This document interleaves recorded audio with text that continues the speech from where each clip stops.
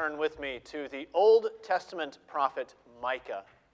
Today we're taking a break from our studies through Numbers to begin looking at some of the classic texts of Advent. Speaking of the incarnation of our Savior Jesus Christ, today we're looking at Micah chapter 5. This is the text that the religious leaders quote when the Magi come looking for him, and they say that you will find him probably in Bethlehem because that's where the prophet foretold.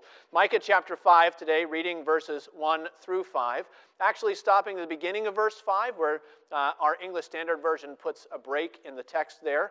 I think that's a good place to stop, though the text obviously continues, but we can't say everything. Though I often try, don't I? Micah chapter 5. Today, verses 1 through 5, you can find that in our cart Bibles, if you haven't yet, on page 778. Let's go to the Lord together and seek him in prayer before we read this word together. Let's pray. O gracious God, our Lord and King, we thank you that you have sent your Son into the world. We thank you that you are the one who remembered us in our affliction and sent a Savior to redeem us to yourself. We pray that as we read and learn about him, that you would give us faith to believe in the one whom you have sent.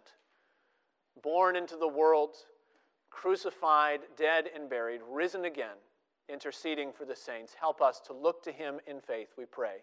In Jesus' name, amen. Hear now God's word as we find it in the prophet Micah, beginning in chapter 5, verse 1. Now muster your troops, O daughter of troops. Siege is laid against us. With a rod they strike the judge of Israel on the cheek. But you, O Bethlehem Ephrathah, who are too little to be among the clans of Judah, from you shall come forth for me one who is to be ruler in Israel, whose origin is from of old, from ancient days. Therefore he shall give them up until the time when she who is in labor has given birth. Then the rest of his brothers shall return to the people of Israel. And he shall stand and shepherd his flock in the strength of the Lord, in the majesty of the name of the Lord his God, and they shall dwell secure. For now he shall be great to the ends of the earth, and he shall be their peace. Thus far the reading of God's holy and inerrant word. May he add a blessing as we study it together today. This week in Concord, I passed what is becoming a familiar sight.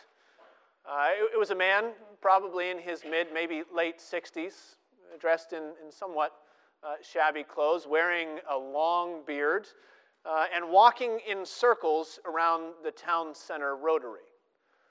As he walked, he carried two flags and a very tall flagpole, and the sign on the ground next to him advertised a peace vigil. Actually, this man's name is Arthur, and sometimes Arthur pops into my office to share his thoughts with me. Arthur grew up in war-torn Eastern Europe. At an earlier age, he dedicated his life to the pursuit of world peace.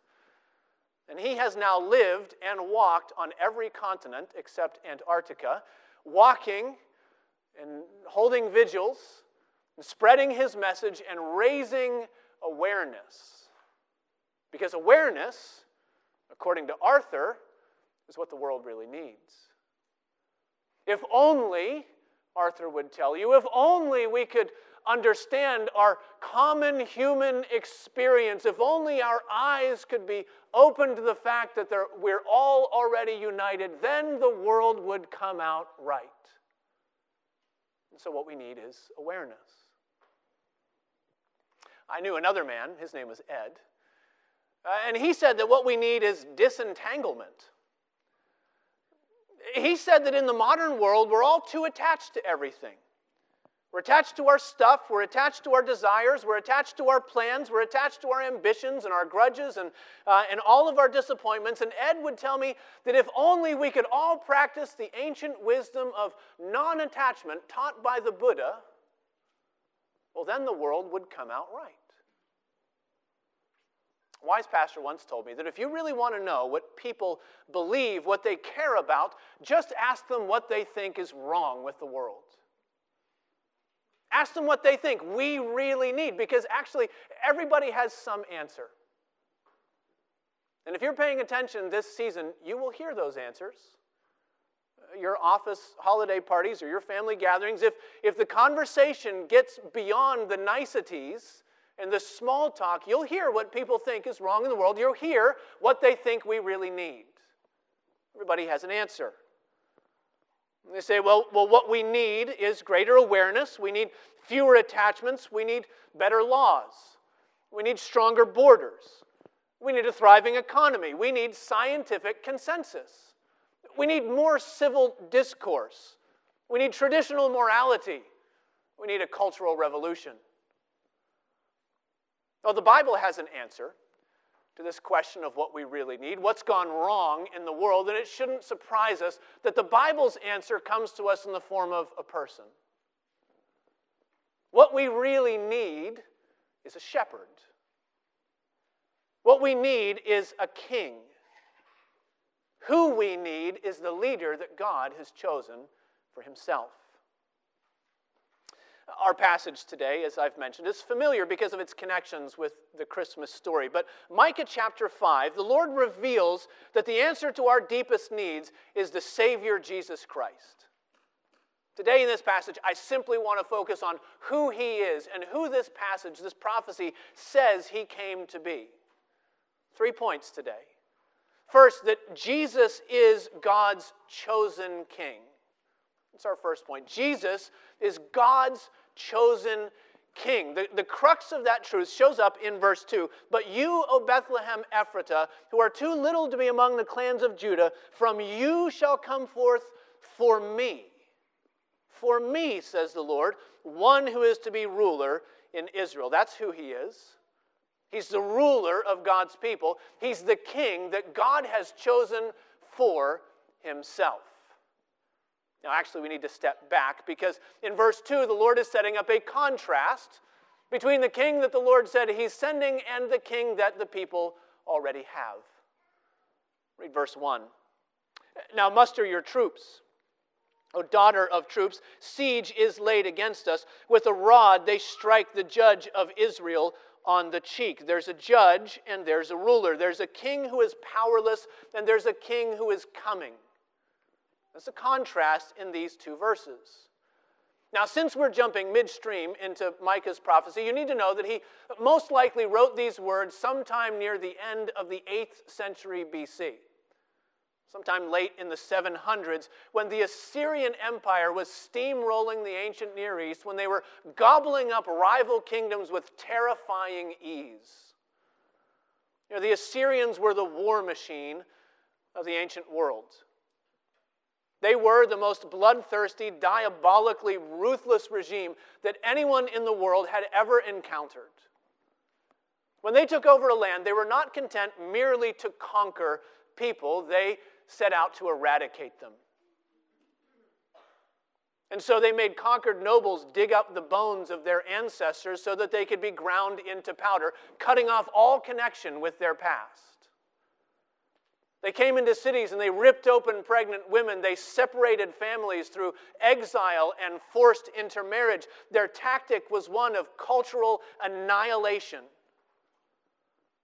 Their point was to make peoples cease to exist with any coherent form of unifying identity. Later in this chapter, Assyria is mentioned by name. In the section where we stopped reading, Assyria shows up. And most likely by the time that Micah first preached this prophecy, the Assyrians had already carried away the northern tribes in Israel, and now they were breathing down the neck of the capital city in the south, in Jerusalem. So, verse 1 says, muster your troops, O daughter of troops. Siege is laid against us. Destruction is knocking at the gates. And if you could have asked the Israelites, in the late 8th century, what does the world really need? I don't know, but I imagine someone would have said, I don't know what the world needs, but what we need is a deliverer. Someone who's looking out for us. Someone who can save us. Hey, we'd be happy with somebody who could just save himself. Because in verse 1, when it speaks of striking the judge of Israel on the cheek, that's talking about humiliating helplessness. Like a fighter who absolutely is powerless to dodge the uppercut coming right for his chin. Now, with the Assyrians outside of Jerusalem, it might remind us of the days of King Hezekiah.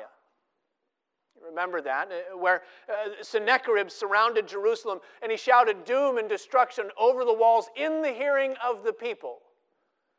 It was embarrassing, so the nobles in Jerusalem said, don't speak in the language of the people, use the language of trade. We understand you. And they said, no, the people need to understand what they're in for too. You're powerless against me. It might be speaking of that time. Or it might be reaching further into the future. So it might be speaking of a king like Zedekiah. He was the king whose sons were slaughtered before his eyes were put out, and then all the people of Israel were carted away to Babylon in exile. Whether the prophecy is aimed at the calamity that's right on the horizon, or whether it's something a bit further out, the contrast between verses 1 and 2 is clear. Where the rulers of this present world are powerless to deliver God's people, God himself will provide a man to do the job. A king whom he has chosen. From you, he says, from the little town of Bethlehem, shall come forth for me one who is to be ruler in Israel. Now, fast forward 7 centuries. This is still the same promise that God's people were waiting for. That's because after the fall of Jerusalem in 586 BC, there never was another true king in Israel. The Assyrian Empire, of course, gave way to the Babylonian Empire. The Babylonian Empire, of course, fell to the Persian Empire, and the Persians to the Medes, and the Medes to the Greeks, and the Greeks to the Romans, and on it goes. It seemed that history was moving in this uninterrupted cycle of imperial exchange, one kingdom taking place of another kingdom, and still there was no king to be found in Israel. There were pretenders along the way. There were puppet kings dancing under the strings of other foreign empires, but there never was another true son of David to sit on the throne in Israel. Which is why Herod, who himself was one of those puppet pretenders, which is why Herod is so alarmed when these magi show up from the east and they start looking for the king who was born to the Jewish people. Well, a quick check with the religious leaders, and these wise men are sent to Bethlehem because that's where Micah said he would come from. The ruler God has chosen. It would take seasons of sermons to unpack it, but suffice to say that Jesus didn't turn out to be the kind of king that Herod expected. Nor was he the kind of king that the religious leaders accused him of trying to become later, 30 years later down the line, when they handed him over to Pilate. A rabble-rouser and a usurper and some upstart out of nowhere trying to take over the Roman Empire. He wasn't a king like that. And in fact, if your only exposure to him is this single prophecy from Micah, he might not be the king that you expect either. He never did ascend a gilded throne and lord his earthly power over his puny subjects. He never did walk into that revolving door of one empire folding into another empire, folding into another empire for a temporary hold on what was significant in the eyes of the world. He never did rally his troops to go and take up arms and fight to the death for some geographic piece of land. He was not the king the world expected. But actually, that's just the point. The Lord said that from Bethlehem would come forth a ruler for him. A king according to God's design. A leader to fulfill the plans of the Lord, not the desires of the hearts of men. That brings us to our second point. Micah tells us that this Messiah, Jesus, as we know him from the New Testament, Jesus is God's chosen king. He also tells us that he is God's ancient promise. Point number 2, God's ancient promise. We've been dancing around the significance of this town of Bethlehem, so we might as well get into it. And the significance of Bethlehem is that it was utterly insignificant. Too little to be among the clans of Judah, it says. And it was true, actually. It was the kind of place that was quite literally too small to show up on the map. So if you turn back to the book of Joshua and you find where they're dividing the land among the tribes for the inheritance, for the tribe of Judah, there are 113 cities with their villages named, and Bethlehem doesn't show up. It's too small. It's barely a zip code. It's maybe a township. It's the kind of rural outpost nobody knew about and nobody cared about. There might be a sign when you rode up to Bethlehem that said, "Welcome to Nowheresville. Population, who cares?" The point of Bethlehem is that it was entirely unimportant. At least it had been, until the story of that earlier king that God had chosen for himself. From the town of Bethlehem. You remember the background, I hope. It happened while the people of Israel were tired of being kingless. They were tired of being pushed around by all of these unwashed unbelievers all around them all the time. What they needed was a leader like the rest of those people. What they needed was a king. More than anything else, that's what the world needs. A king in Israel, they thought. So give us a king like the nations, they asked the Lord. And he did.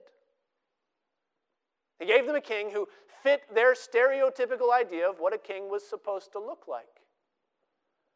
Did you know that Saul, the son of Kish, is the only Israelite in the entire Bible noted for his exceptional height?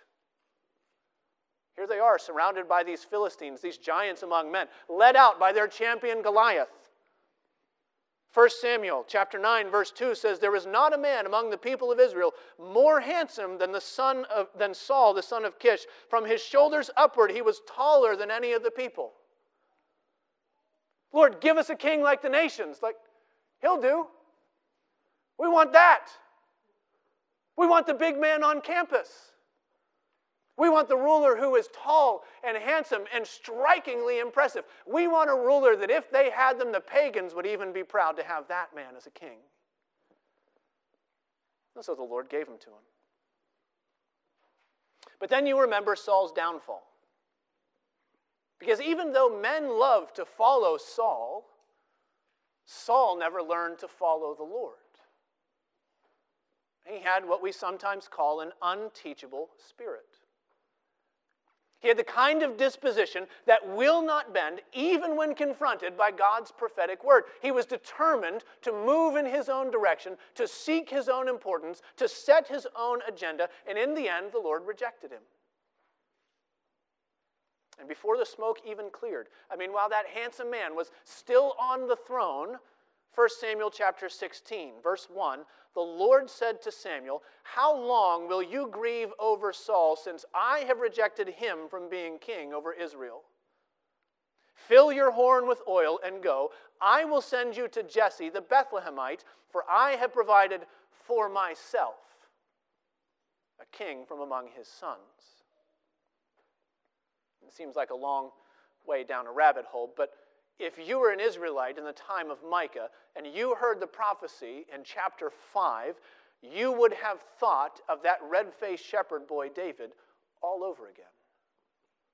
It has David written all over it. "Go back to Bethlehem," says the Lord, "where I have chosen a king for myself."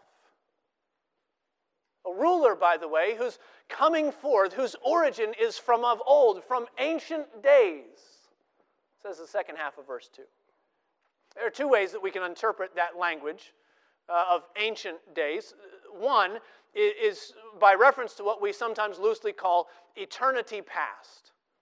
The metaphysicist among you will be angry at me later. That's okay. Eternity past. Christ's pre-creation, pre-existence, maybe. And so the New American Standard, if you have that in front of you, it says that his goings forth are from days of eternity. Grammatically, that's a fine way to handle it. It works. And from our vantage point, we tend to gravitate in that direction because it seems to confirm the other testimony of Scripture that there was not a day when the sun was not. He is the pre-existent, eternal creator. Isaiah tells us that he is mighty God, everlasting Father. John says, in the beginning was the Word. It's true. The problem is that when Micah says from ancient days, he could also have in mind a specific time in human history, but, like a long time ago. Like really, really old days. That's what it seems that he means. If you turn over just one page to Micah chapter 7, you'll see this. Micah chapter 7, verse 14. Micah chapter 7, verse 14, the prophet prays, Lord, shepherd your people with your staff. Jump to the bottom of the verse. Shepherd your people as in the days of old. The phrase there in the Hebrew, it shows up differently in the English. The phrase there in the Hebrew is the same. Bayamei olam, from days of eternity, from days of ancient past. But then verse 15 explains exactly what he means by days of eternity. Verse 15, as in the days when you came out of the land of Egypt. What does it mean? Well, it means that for Micah, ancient days could very likely be a specific time in Israel's glorious past redemption history. What we might call the golden years of God's dealing with his people. And it seems that actually is what's going on here. With all this David language swirling around in Micah chapter 5, it seems that is what he's getting at, that this goes back to what God has done before. As if the Lord is telling his people, do you remember how it happened so long ago? Do you remember when it seemed like everything had gone wrong and the whole world was going black? Remember how I provided exactly what you needed from the last place you ever would have looked? The youngest son from the smallest family, from the obscurest town in the backwater of Bethlehem, but there was a king for me, says the Lord. A leader to shepherd his people. And all of it is working together to convince God's suffering people that just as he was able to do it back then, so also he's able to do it now. That becomes dramatically important when you keep reading in Micah chapter 5. Because verse 3 tells us that the people are about to enter a period of time, which actually turned out to be a quite long period of time, where it will appear that God is not doing anything. Verse 3. Therefore, he shall give them up. He'll hand them over. He will give them up until the time when she who is in labor has given birth. Then the rest of his brothers shall return to the people of Israel. Do you hear it there? It is advanced notice of uninvolvement. That's how it will look from where they stand. The Lord will give up his people. He'll hand them over into the power of their enemies. And from every earthly vantage point, it will appear as if the game is all played out and the time for Israel is over. The Lord is going to give them up. And Israel's going to fall to Babylon, and Babylon's going to fall to Persia, and you already know the rest of that story. One kingdom will give way to another, and the Lord is telling them now, before it happens, I'm going to take you, and I'm going to throw you head first into that raging current, and it's going to carry you downstream for a season, for a time, until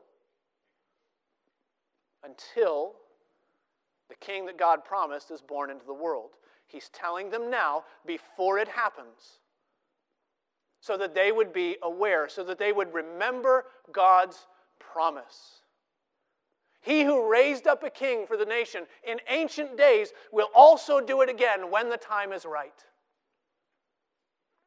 And Galatians tells us that that's what he did. In the fullness of time, it says. When the longing of God's people had risen to a peak in the time that the wisdom of God before the foundations of the world had predetermined. In the fullness of time, God sent forth his Son, born of a woman, born under the law, to redeem those who are under the law, so that we might receive adoption as sons. When the time was right, he sent him. He sent his chosen king. He sent his ancient promise. He sent his faithful shepherd. That's our third point today. Jesus is God's faithful shepherd. Verses 3 and 4. When the Savior is born into the world, then the rest of his brothers shall return to the people of Israel. And he shall stand and shepherd his flock in the strength of the Lord, in the majesty of the name of the Lord his God, and they shall dwell secure, for now he shall be great to the ends of the earth.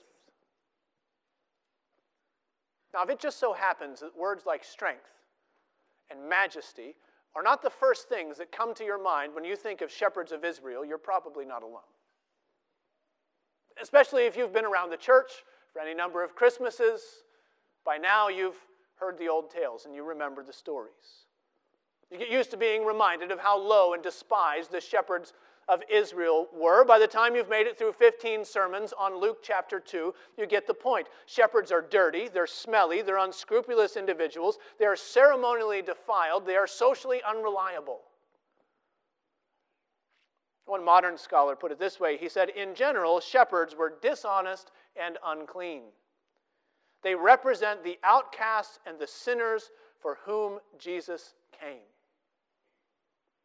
Now, the thing is that makes for pretty interesting Christmas sermons, but it also overplays the point a bit.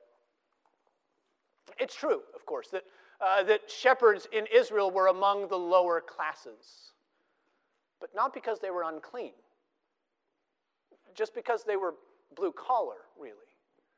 They were men with rough hands instead of advanced degrees. They were the salt of the earth types, and as it does in every culture at every time, socially speaking, that put them nearer to the bottom than it did to the top. And so when the Lord made his famous covenant with David, he began by reviewing his undeserved mercy. 2 Samuel chapter 7, verse 8. Thus says the Lord of hosts, I took you from the pasture, from following sheep, that you should be prince over my people Israel. The message is that by the grace of God, David has made a giant leap from the bottom to the top, from the sheepfold to the throne room. So yes, shepherds were what white-collar people today euphemistically call a humble people. But there was nothing undignified about being a shepherd in Israel. There's nothing unclean about being a shepherd in Israel. If you think back over the testimony of Scripture, many of the most influential, most important, most godly men that we can find in the pages of the Bible were keepers of sheep. It makes you think of Abraham, with his flock so large that he and Lot had to settle and go in different directions, essentially establish different colonies and settlements. It makes you think of Abraham. Makes you think of his sons. Makes you think of Jacob. Makes you think of Moses. It makes you think of David, actually. And in a host of other psalms beyond famous number 23, the Lord himself is identified as the great shepherd of his people. There's nothing undignified with being a shepherd in the Scriptures. That means that when we look at Micah chapter 5 and we find that this coming king will stand to shepherd his flock in the strength of the Lord, in the majesty of the name of the Lord his God, that is telling us something amazing and startling. It's saying that here is one who will provide for and protect God's people as only God himself can provide for and protect his people. Here is one who's coming to be God's perfect representative, his surrogate shepherd, the very extension of God's gathering, protecting, and grace-giving arm. Here is the one who will perfectly supply all that his people need. The one who can defend them from every enemy. Here is the one, says verse 5, who will himself be the peace of his people. We might say all they ever really needed. Now here's the point where we need to do a bit of thinking from this side of the cross to arrange the timeline in our minds. That's because, of course, after the days of Micah, one empire rolled into another. The Assyrians gave way to the so on and the so forth. By the time the Magi came looking for Jesus in Bethlehem, the enemies that Micah wrote about were nothing but nightmares in the past. And that means that we have at least two options. Option one is to say that God's word has failed. The prophet spoke a message and it returned void.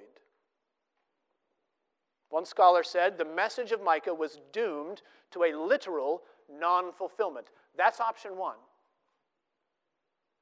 Option two, I think the better option. Option two is to conclude that what God was doing was actually much larger than the people of Micah's day might have imagined. Option two says that bloodthirsty as Assyria was, they really were never the primary enemies that God was coming to deal with. Option two says that there is a question far worse than exile in Babylon that the Savior was coming to answer when he came. But then actually, that's what the Lord has already told the people he was doing here in this passage. Something bigger than just Assyria. You saw the contrast, didn't you? Verse 3, the Lord said, I'm going to give you up. Verse 4, he said, I'm going to gather you together. Verse 3, the Lord said, I'm going to hand you over. Verse 4, the Lord said, I'm going to save you forever to the ends of the earth. By the work of the shepherd, I'm going to deliver you from the foe who is too big for you to face. And you read those and you wonder that if our earthly enemies are the greatest threat against us, how can those two statements make any sense at all? If Assyria really is the enemy, then to hand over his people is to lose the contest. It is to give up the battle before the fighting even begins. Then again, if the Assyrians, and if the Romans, if our entanglements and all of our warmongering, if all of our immorality, if all of our afflictions are really just symptoms of a much deeper disease, then it's entirely possible that the Lord has provided a king for himself who can win a victory greater than any of our earthly answers could ever touch.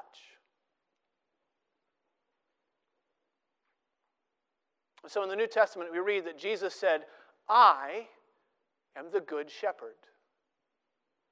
The good shepherd lays down his life for the sheep. And everybody who's ever read John chapter 10 scratches their head and they say, how in the world is that supposed to work? What good is a shepherd who lays down his life? How can you give yourself over and still deliver your people? How can you give yourself up and still keep them safe? Jesus continues. He says, I am the good shepherd. The good shepherd lays down his life for the sheep. No one takes it from me, but I lay it down of my own accord. I have authority to lay it down, and I have authority to take it up again. And this charge I've received from my Father. It's not a theological trick. It's not some metaphorical prophetic sleight of hand. Jesus was saying that he had come to conquer an enemy greater than Assyria. He came to answer a question deeper than death. But in order to do that, he had to take our sin upon himself. That is, after all, what is really wrong with the world.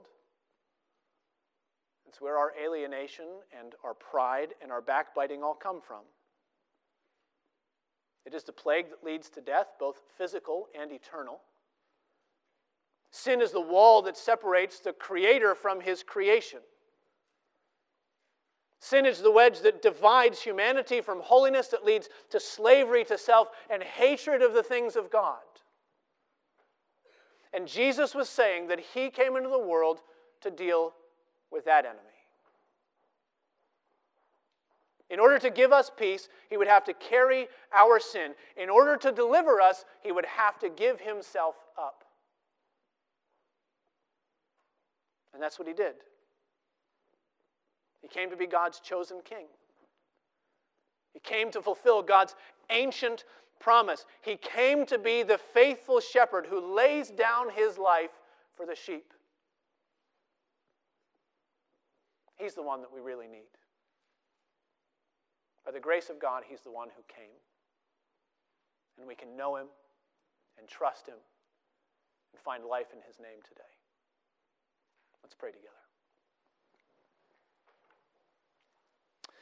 Gracious God and Father, we thank you for sending your Son into the world to be the Savior of sinners. We thank you that he is the one who delivers us from sin and hell and all of our iniquity. We pray, Lord, that you would give us faith in him, not only this day, but cause us to persevere until the end, when all your ancient promises are fulfilled in him, and we behold the one for whom our souls desire. Help us, Father, to walk with you and trust in your perfect plan and your timing, we pray in Jesus' name. Amen.